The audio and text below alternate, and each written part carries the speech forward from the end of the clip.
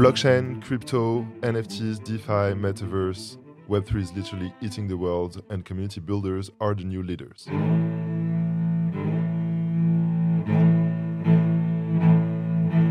Hi everyone, I'm Bilal El Alami, co-founder of Paris Lab, a startup studio fully dedicated to Web3 startups.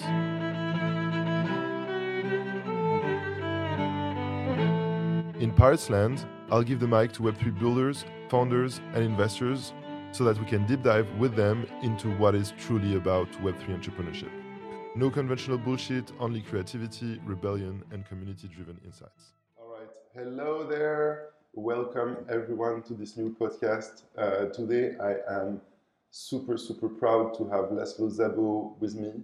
Laszlo is probably my oldest friend in Web3. Now we're just friends, but still my oldest friend in Web3. I think in this podcast we can tell the story when we met. Yeah, of course. Yeah, please do. Laszlo Szabo is the co-founder and CEO of Kiln Finance, and he's going to tell us a little bit more. But before we dive into Kiln, Laszlo, can you please introduce yourself? Tell us, where did you grow up? Yep. So I grew up in Paris.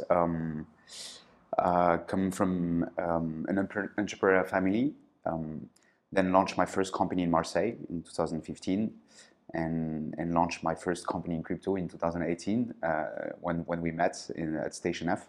So you grew up in Marseille? Yep. No. So I grew up in Paris. Okay. But because I had family in Marseille, okay. I would go in the south every month, Nice. a year. I would go a month a year every year. And then I launched a company in 2015 with friends of mine in Marseille. What was that about? So we were launching a tech recruitment company. Okay. Would hire engineers for other startups for them to scale. So that's also kind of my expertise, is just to have the best engineers out there. Okay. So you can build great products. Like sourcing talents. So sourcing talent, yeah. Really key. And tell us a little bit more about your journey. How did Kiln.finance evolve throughout since 2018? Right. Yeah, I mean, when we met, I just wanted to be in crypto. I've heard about Bitcoin in 2014 because at the time I was doing a hospitality school, so nothing related to tech or crypto. And I met a guy called Adam Tredman. He launched at the time one of the largest Bitcoin wallets. It's called BRD wallet. But I was in Tokyo and in a nightclub, and I met this guy, and he explained to me about Bitcoin. I was like, "What the fuck is this?" Right? It's like this guy is a scam. Maybe I shouldn't listen to him, and I kind of did. So I bought my first Bitcoin, and then I discovered Ethereum in 2016 because I had a friend working at Consensys, which was the largest company building on Ethereum at the time, and I was like, wow, this is really exciting. So I invested in Ethereum as well. Then the price exploded in 2017. That was the ICO period, the ICO boom, and I was back in Marseille building my tech recruitment company. So at the time I was like, okay, recruitment is great, but if you want to build a product, what would be the technology or the space, the industry you would like to be in? And crypto was like, or blockchain, crypto, as you would say back then, was so exciting. So that's when I decided to join the space full time, because I came from the HR background, recruitments. I was trying to mix blockchain and Ethereum with recruitment, with HR. So I was like, let's validate that you have been to ESCP, for example, or that you worked for Accenture. Decentralized identity in the professional space, decentralized CV, if you will. So I explained that to Pôle Emploi, for French people, and they didn't get it. A wallet on Ethereum where you would validate your background, it was maybe a bit early in 2018. What was Web3, right? Like, what the fuck is this? And so we pivoted, as like many company back then in the space. And we did then. I think we did some proof of concept for other groups, large startups, or even large groups in France. Security token. You came from this background, supply chain, and at some point I was like, okay, if you want to do a product in blockchains, you maybe just need to start with the infrastructure layer, because all these proof of concept, they wouldn't scale, right? It was much easier to use centralized databases in 2018-19 than uses blockchain, and one of the reasons is that the infrastructure layer was not even there. So that's what we launched in 2019. Was like a node as a service platform, because for those who would know, nodes are actually the gateway for you to access blockchains. So yeah. All right, super interesting. So node as a service for Kiln Finance. Before we dive again in Kiln, you mentioned your parents that are entrepreneurs. Yep. Do you think they were your first mentors? And who else kind of paved your entrepreneurial spirit? Yep.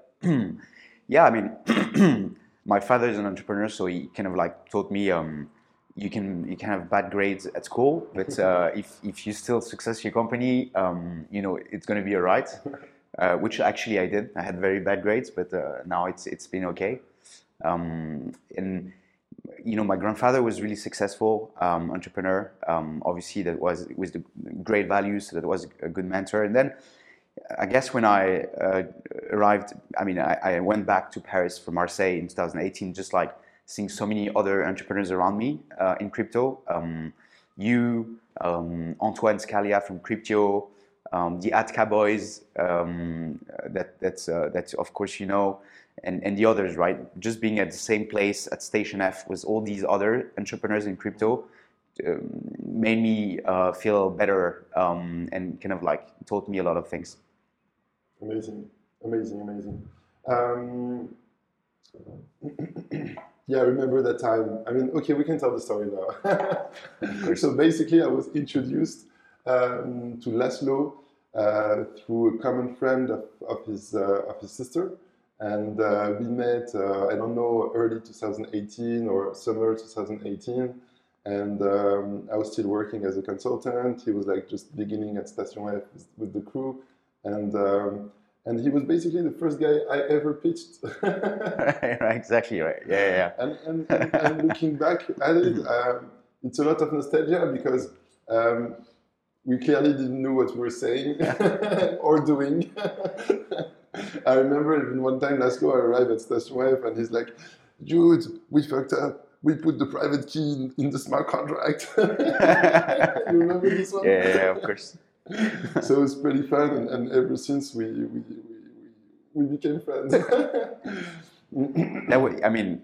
I remember seeing you. So we were at the cafe at Station F, and you would pitch me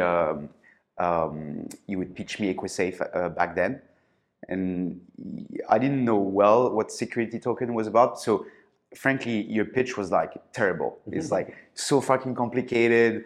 I couldn't understand the fucking shit. But I was like, okay, but this seems smart. This guy has so much energy. I'm sure we'll do it. I'm sure we'll make it, and you did. Thanks, man. Let's get back to Kiln. So tell us a little bit more about your positioning in the space side. I understood you have kind of a B2B2C approach. Yeah, so first, we are right now, at least, a B2B company in staking, right? We provide staking products, even aggregation product, I will come back to it, to institutions. And there's two kinds of, first of all, what is staking, right? Staking is the safest yields in crypto right now on all the proof of stake network. It's also a much better way, much more efficient, much more secure way to validate transaction on blockchains compared to proof of work. Bitcoin was proof of work, Ethereum was proof of work, and Ethereum moved from proof of work to proof of stake just because it's a better way, much more efficient way to validate transaction. So by validating this transaction, by bonding, by staking your assets, ETH, Solana, Polkadot, and so forth, you are able to get a reward in exchange. So that's what we offer to exchanges, custodians, and wallets, so that themselves, they can offer that to their users. So, for example, we work with Binance. We will deploy the infrastructure for Binance to offer staking to the users. Someone on the Binance dashboard just click, stake. In the backend, it's our validators, it's our APIs, it's our connections to custodians and so forth. And the Binance user will start to earn ETH or Solana via staking, basically. And we do that with Ledger on the hardware wallet category. We work also with Ledger Enterprise or even BitGo, other large custodians. These are B2B2B. Ledger is more B2B2C. BitGo is more B2B2B. So we do everything institutional, but at the end of the channel, it could be you, me, retails, or institutions. Yeah. So that's kind of our customers and how we operate. And then we run validators, because to stake and validate transaction, you have to run validators. But that's only one fourth of our product.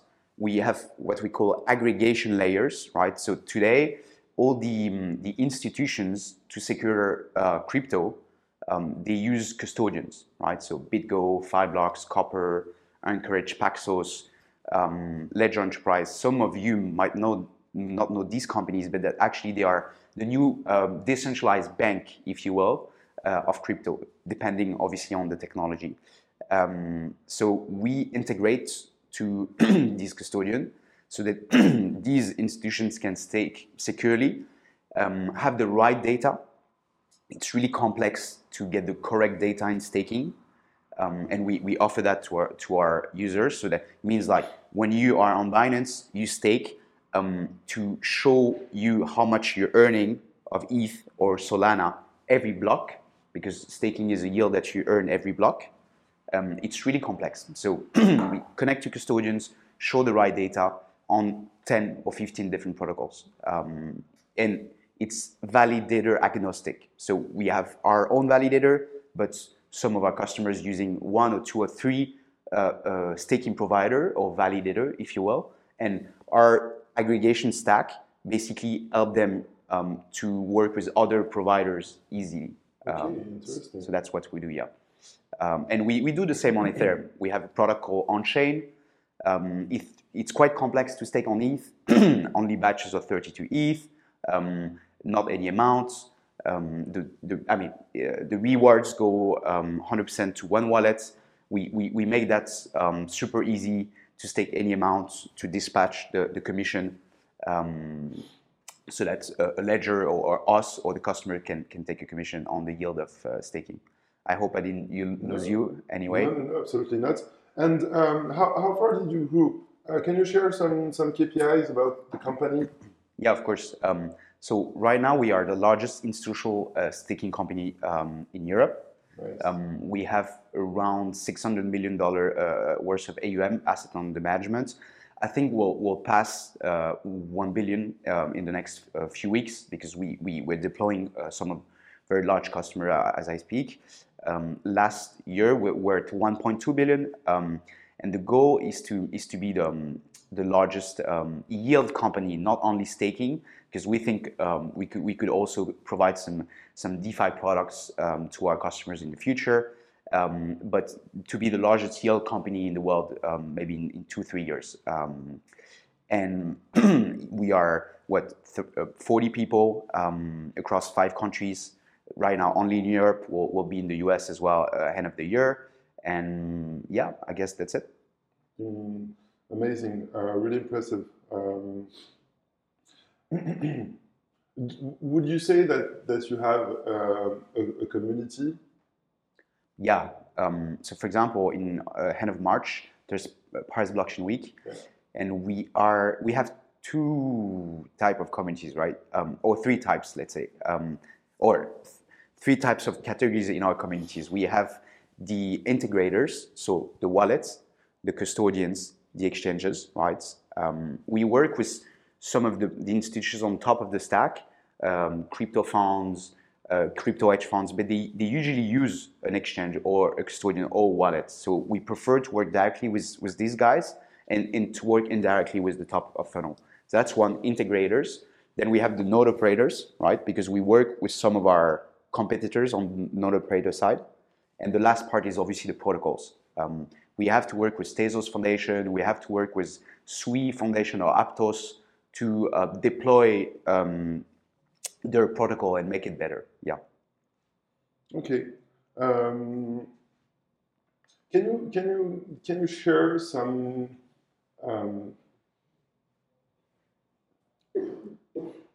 hints on how did you grow so fast? Who were your the main people who helped you among your investors, for example, or? Yeah, I mean, first of all, I don't think I grew really fast, right? It's been 5 years I'm in the space.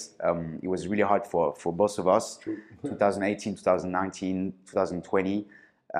That was super hard. So I just like to give some hope to some of other Web3 entrepreneurs. We are in bear markets. Don't be depressed. Don't stop overnight to work on ChatGPT. Just We've been there. We've been there. Keep going. Web3 is going to be a thing. Crypto is going to be a thing. No worries. Just be bullish. So that's first. Second, obviously, I guess at some point you try so many things. At some point you have to succeed, right? You have to find the right product for the right customers in the space. So that's what we did. We iterated so many times on so many different products, and at some point we found our market, the product market fit, and then just the network. I think either learning from others, or I think I just did a PhD and an MBA at the same time for 5 years, right? Just learning about all of the people. So and even now, like I know a lot of people on the integrated part, on the validated part, and on the protocol part. Just because we've been in the space together for so long, trying to network, trying to meet people, trying to understand what they do, ask questions. So having a great network and being open to discussion is I think crucial in the space. You recently announced a 17 million fundraising. What is going to be the use of the funds, and can you describe your fundraising experience? Mm-hmm.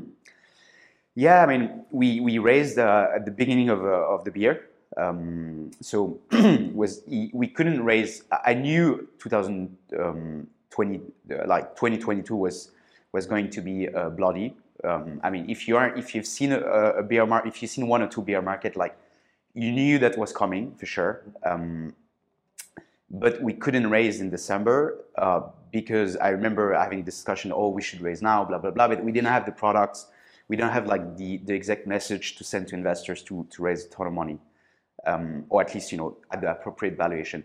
Then we kind of launched the raise before summer, and I was like going to conferences, and at some point I was like, okay, I was about to go to Austin with my team. I said, no, let's go back in Paris and let's get this shit done, right? Because that's really bloody. You've seen interest rate increasing, and so then just I stay here in the office and. For a month and a half, just did this full time, 7 days a week, 15 hours a day, and I spoke to maybe 150 investors. So like across all regions in the world, classic, Europe, US, Asia, and at some point we kind of like had a lead, the right one. We had different options, but like we had one lead, the right one, and then a lot of our partners, right? Consensys is part of the round. Kraken is part of the round. GSR, XBTO, the one that knows these market makers. We actually Fidelity Investments. And who led your fundraising? Illuminate Financial. Tell us more about those. Yep. So they are a fintech VC, but they invested. I mean, the way I see crypto VCs, right? I think there's different categories in crypto today. Someone that is doing NFT or play and earn or B2B crypto or even DeFi. These are not the same investors forcibly, right? Or they don't have the same thesis in crypto. And Illuminate just had a very good thesis on B2B crypto, everything infrastructure, everything B2B SaaS in crypto, 5blocks, Chainalysis, these guys. And they invest in 10 different companies. They invest in fintech companies, but they also invest in 10 different B2B crypto SaaS companies. such as Talos, or such as Nota Bene, or such as Tesseract. So it was quite evident that they really knew how to do introductions to other B2B companies that we could work or partner with, how they could structure the right board and so forth. So yeah, and they are they are in London, they are in New York, because we will move in New York before the end of the year, having someone at the board that is in the US explaining us the US market, which is still the largest crypto market today in the world, was crucial. So yeah, we were super happy to have them. Super interesting. Thanks for sharing. Let's get back to you now. I'd like to explore more of your founder's path. Okay. What did you find hard as a Web3 founder? Maybe during the 3 first years that where we went through the desert. Yeah, I guess there's so many things, right? But if you want to summarize them, first, it's finding a market. In bear markets, complicated because nobody has money. A lot of defiance. Sorry, you said? A lot of defiance. A lot of defiance. You're just wondering, like, what should I do? Is it still a market? Is it still going to work one day? But actually, it's also the best time to get the attention of these customers, these potential customers that will use your product, because they are not distracted, right? In bull market, everything goes well, so you also have a lot of noise. People are really distracted. And it's not really good for your product market fit, I think. Bear market are much harder, but they are much better for UPMF. That's one. Second, obviously, it's money, right? First is like right vision, right product, PMF. Then it's money. Like, do people invest in you in bear market? No. At least 2018, 2019 was even worse than now, because now you have a lot of VCs in crypto that even raised a lot of funds during bull market, and they still have to deploy these funds. Back then, remember, like, that was a fucking nightmare. Like, you would come to a VC in Paris, and they would say, no, but blockchain, that's never going to work. Like, why are you even still working on blockchain? But they were still getting pitched, and then they were like, no. Exactly right. So yes, NFTs. What was NFTs in 2018? Or so that was hard. I remember that was super hard. And then in bear market, it was also hard to, I don't know if you remember that, but to motivate some of your team members. I remember we had 12 developers working on a project, and overnight I had 3 of them or 4, because all the others like, no, blockchain is never going to work. I want to work in AI, or I want to work in something that fucking worked, right? It's like, and so I guess that was complicated. It's hard to keep the people, yeah. But once you have passed through a beer, or once you just tell you that it's going to be better in 1 year or 1 year and a half, you just keep going, I guess. Yeah, you need to have like this naive confidence. You're right. Keep working, keep pushing. What would you recommend as a good source of information, both for entrepreneurs or to discover Web3? Is there some newsletter you follow, some special podcast you listen? Yeah, I mean, one of the OG podcasts, actually, I'm pretty sure you know Sébastien Couture, right? Yeah. He's a French guy. His podcast is called Epicenter.tv, Epicenter. That's really great. He was actually yesterday in the office, and there's a lot of very good content from Web3 founders there. Second is, like, I'm a Ethereum maximalist, so Bankless is a very good one. Yeah.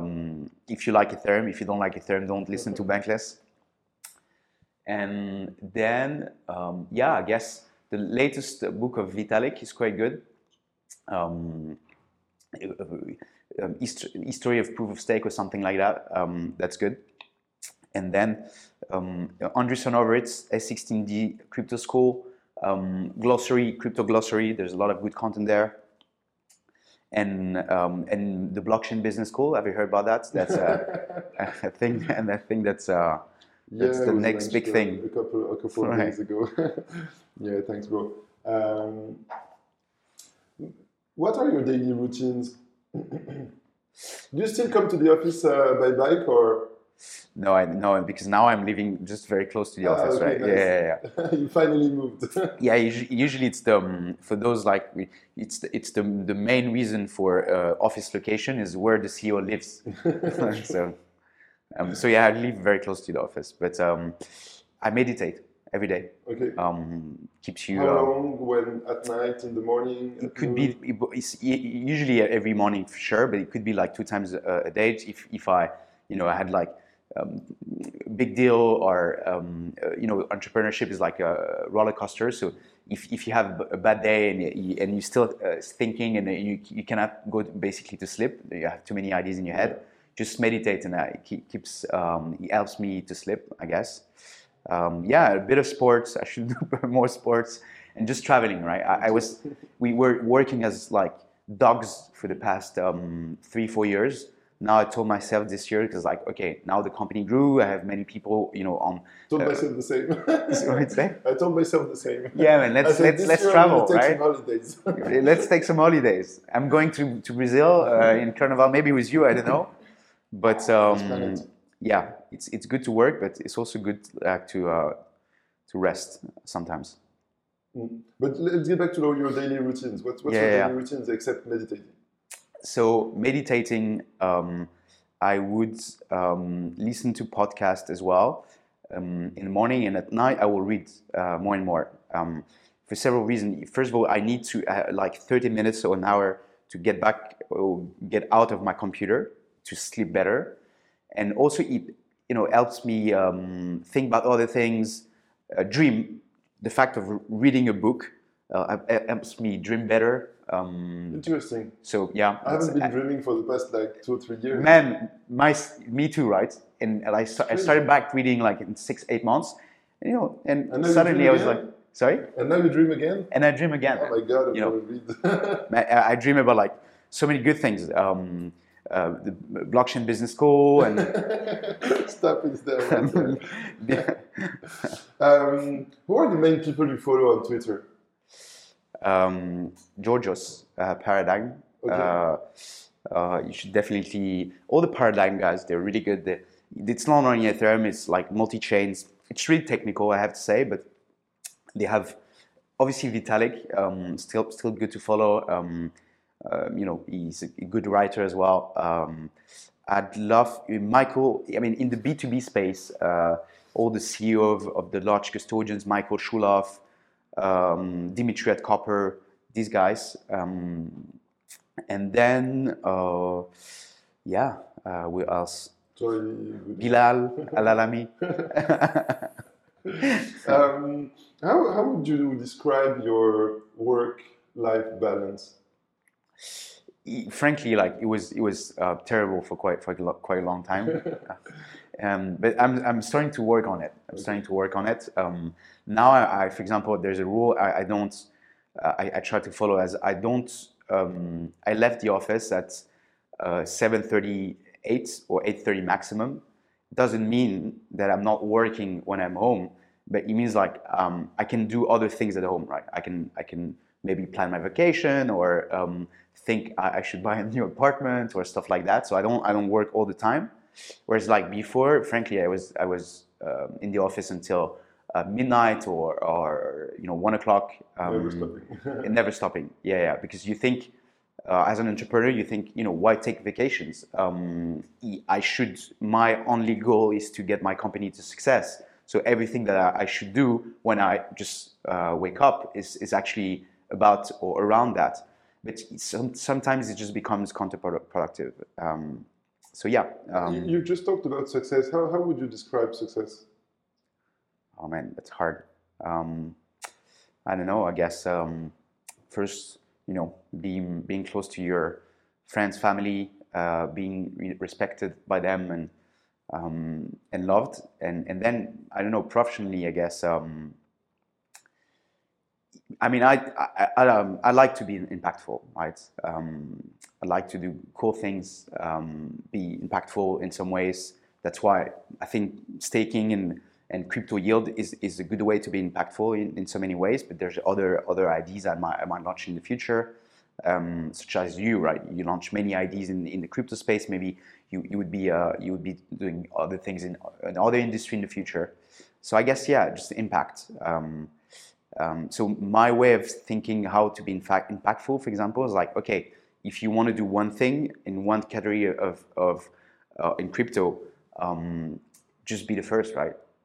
That's a good way to be impactful. But then, yeah, there might be other ways to be successful, or you could be even impactful in your community or in your space. You don't have to be, the worldwide leader, but I don't know. When you have been kind of a competitor, when you did sport, you were a kid, just like being the first is this challenge is also very exciting. So I guess, yeah, that's how I would define success. All right, I think we've brought it out, man. Thank you Cheers, man. very much for your welcome in those magnificent office where we kind of all started. Right. Thank you, bro. It was good to have you. Cheers. And subscribe to our podcasts and talk to you very soon.